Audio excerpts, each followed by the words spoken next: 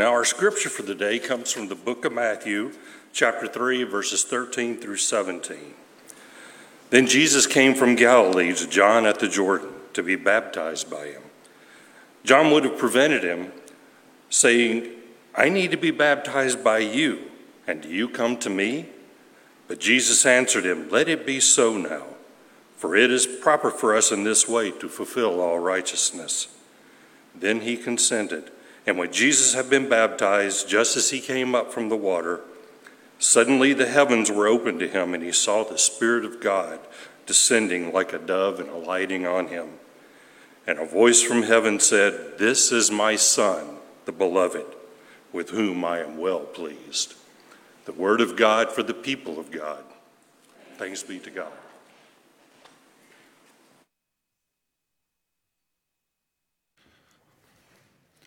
Did it come on? There it goes.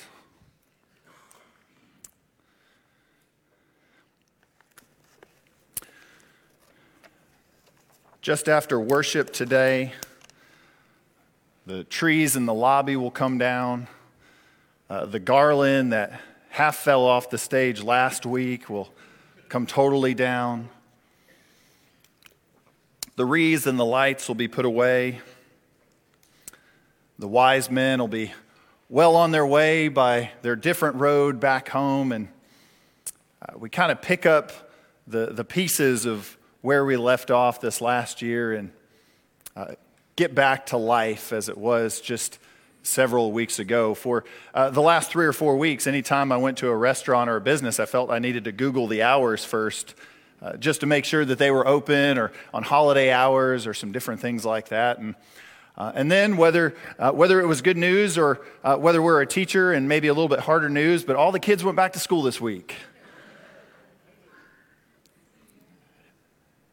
You know, life kind of goes back to normal in a really kind of profound way during this particular week. And after a season of generosity, after a season of celebration, this past weekend is noted as one of the most difficult weekends of the year because it's all of a sudden we realize just how much we spent over Christmas.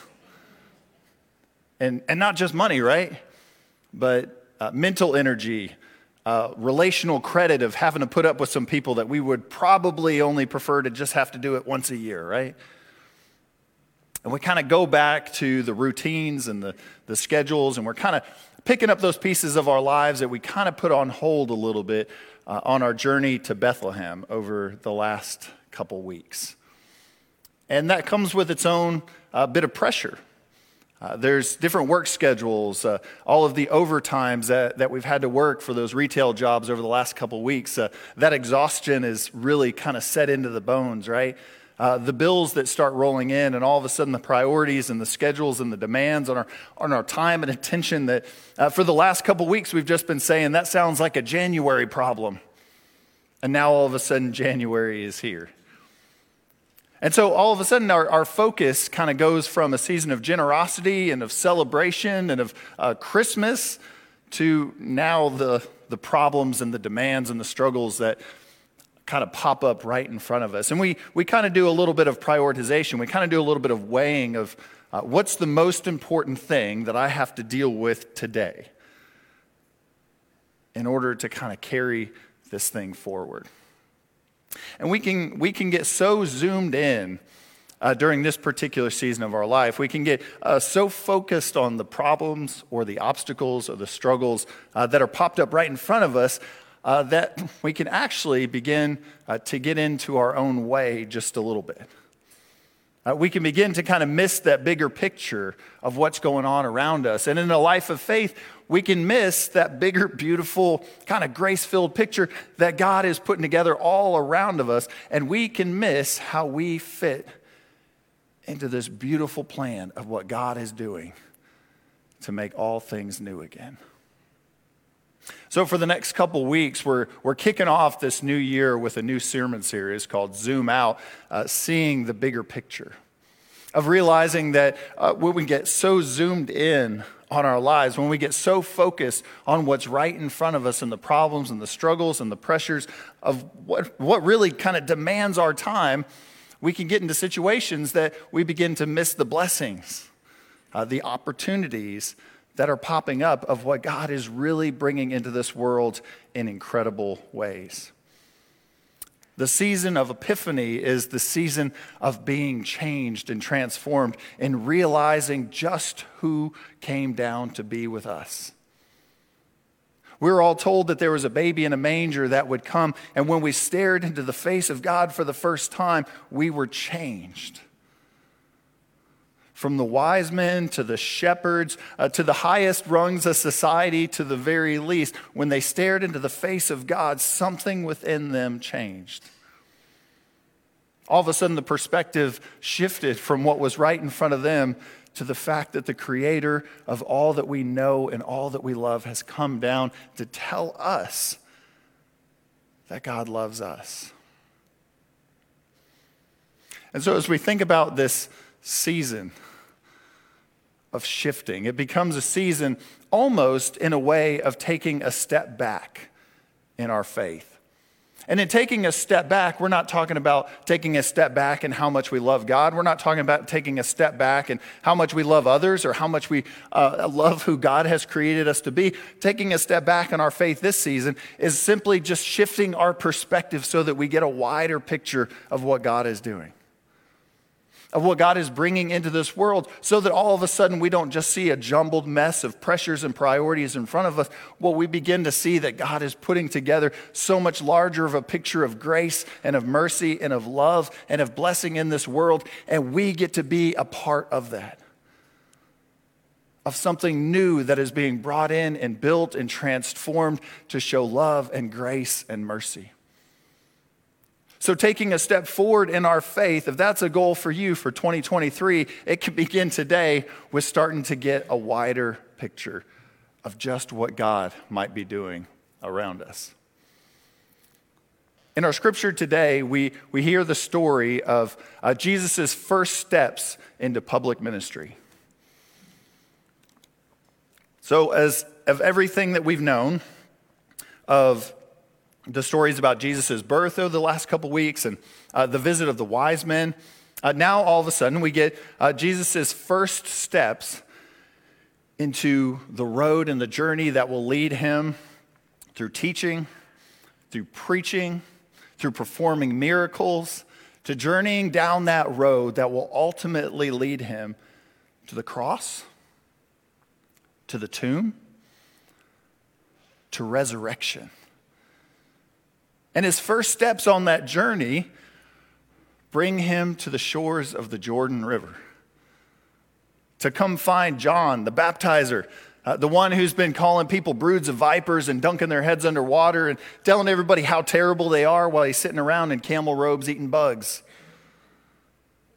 And he comes to John, whose entire goal at this point is telling everybody how much they need to repent. Jesus comes to John for baptism. Now, John, like probably most of us, we realize that this first chapter of Jesus' public ministry, these first steps we're so zoomed in on, actually seem a little backward. This doesn't seem to be the way that it's all supposed to begin. The one who is without sin doesn't need to come to the waters of baptism to be forgiven of their sins. And John's like, Jesus, I don't understand at all what you're trying to do in this moment. You should be the one baptizing me. And John is so zoomed in of who Jesus is and all of a sudden a realization of who he is that he misses the larger picture of just exactly what Jesus is trying to do in this moment. Jesus is saying, I have come to fulfill all righteousness. John is missing the obedience. John is missing the blessing. John is missing the larger picture and the larger story of just what Jesus is doing when he comes to these waters. Of revealing and of proclaiming and of testifying to the world just how wide and deep and grace-filled these waters of God can be. of coming and showing what it means to be marked and to be covered and to be called a child of God. In those moments of this story, Jesus is trying to proclaim and trying to show each and every one of us that it's not about John and it's not about us and it's not about how we feel about ourselves, but exactly about how God feels about us, of what God is trying to do in the world. And through this very first step of the journey, it begins with baptism. It begins with grace, it begins in mystery, and it begins in a step that shifts our perspective, not just on what's in front of us, but on the larger story of what God is doing in this world. And the first story of the author of salvation in this book is that he comes to experience the grace-filled waters of God and to be marked as a child of God. And you see, John protests, and John argues, and John debates, and John misses the point entirely. That Jesus' first act wasn't coming to argue the tenets of theology and who is deserving and who is righteous, but rather that we can all come to these waters and experience grace and life and salvation.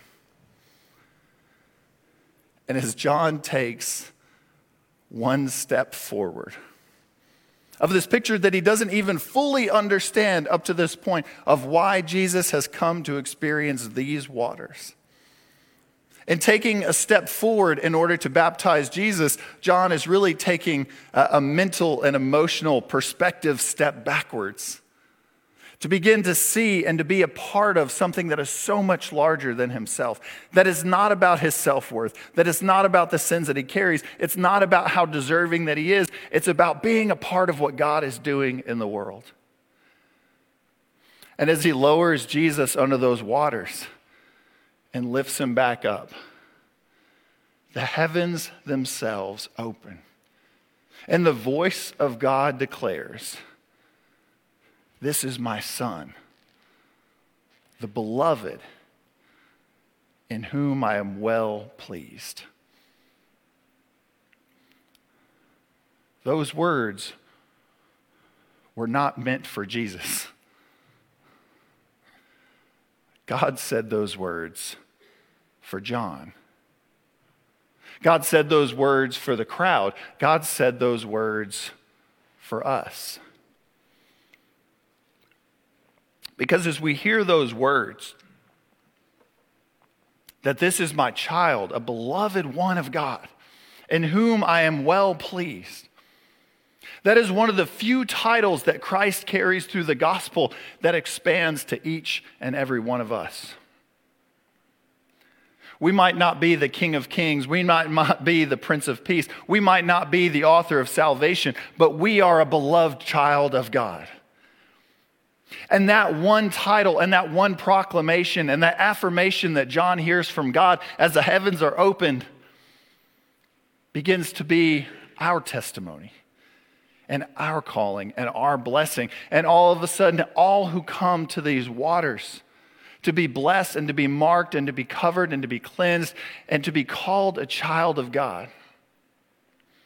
It's not about the concerns or the protest that John has of our own self-worth, of whether we're worthy enough or whether we deserve these waters at all. It's the expansive story of God's grace, that God's story is open to all people.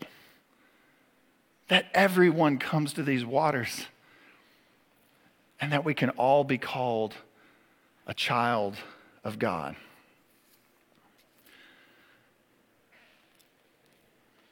And who are we to get in the way of what God is doing?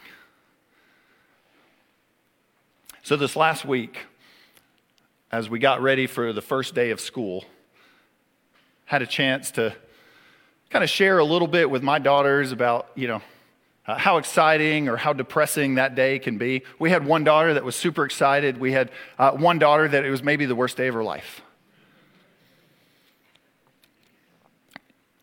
And they love to hear of my experiences in school. You see, because my daughters only get the best marks in their behavior and their attitude and their work ethic in school.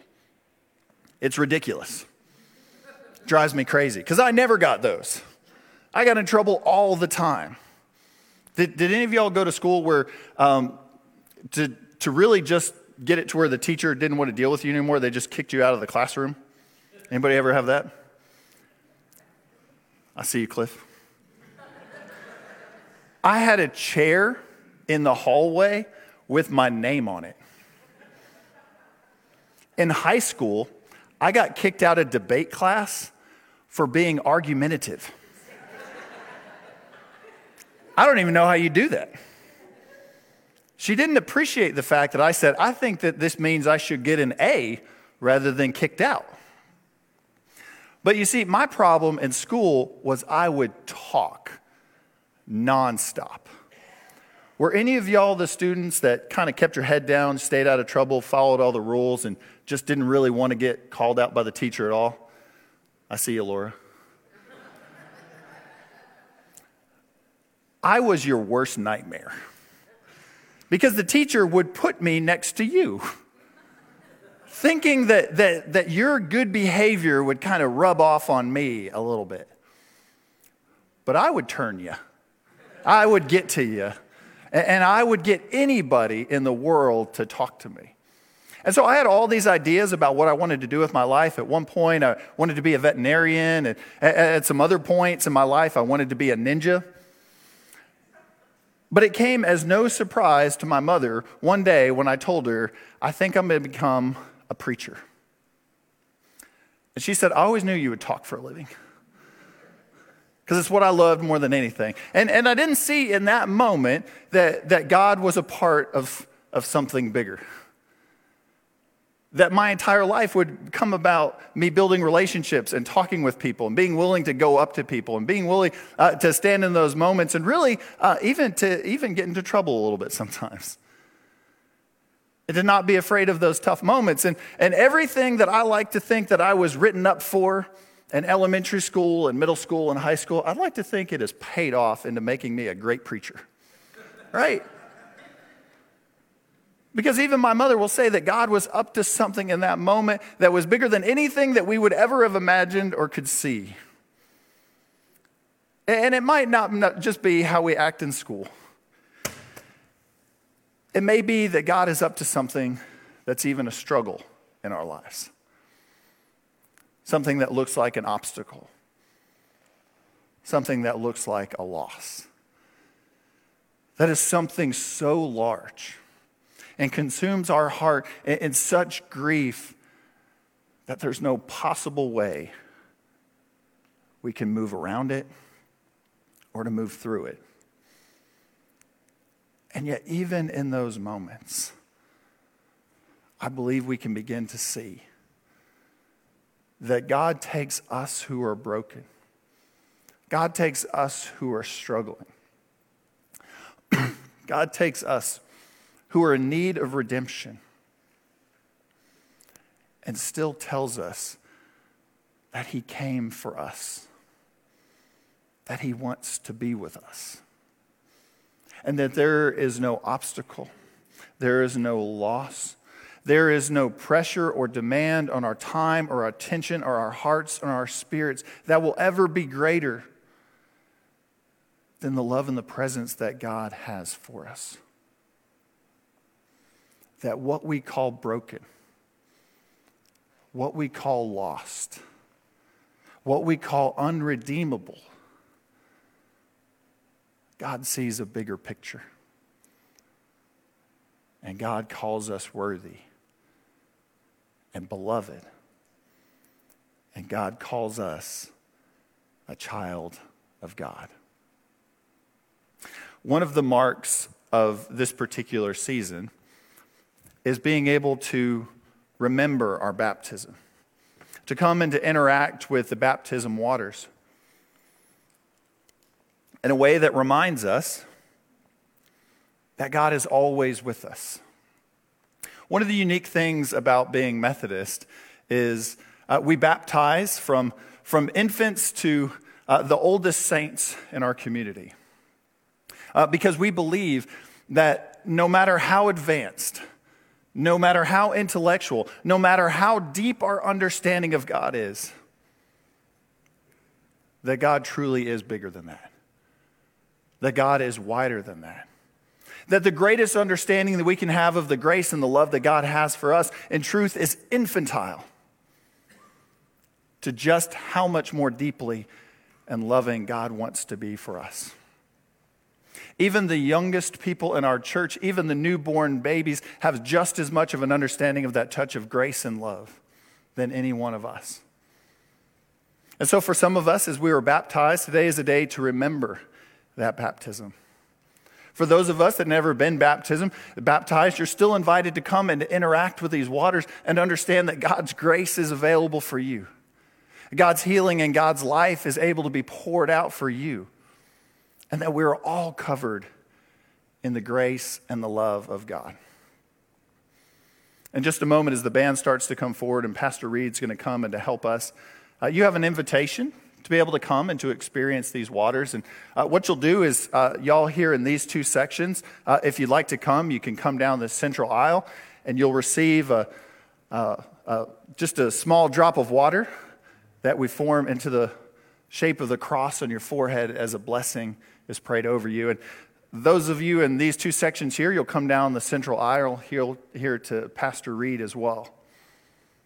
But we have an invitation to come and experience these waters and God's grace, and remember that we are beloved children of God and commissioned to be a part of God's bigger picture, perfectly placed and perfectly gifted to help God in the work of making all things new. And so before we begin, let us pray a thanksgiving over these waters. Almighty and gracious God, we give you thanks for these waters.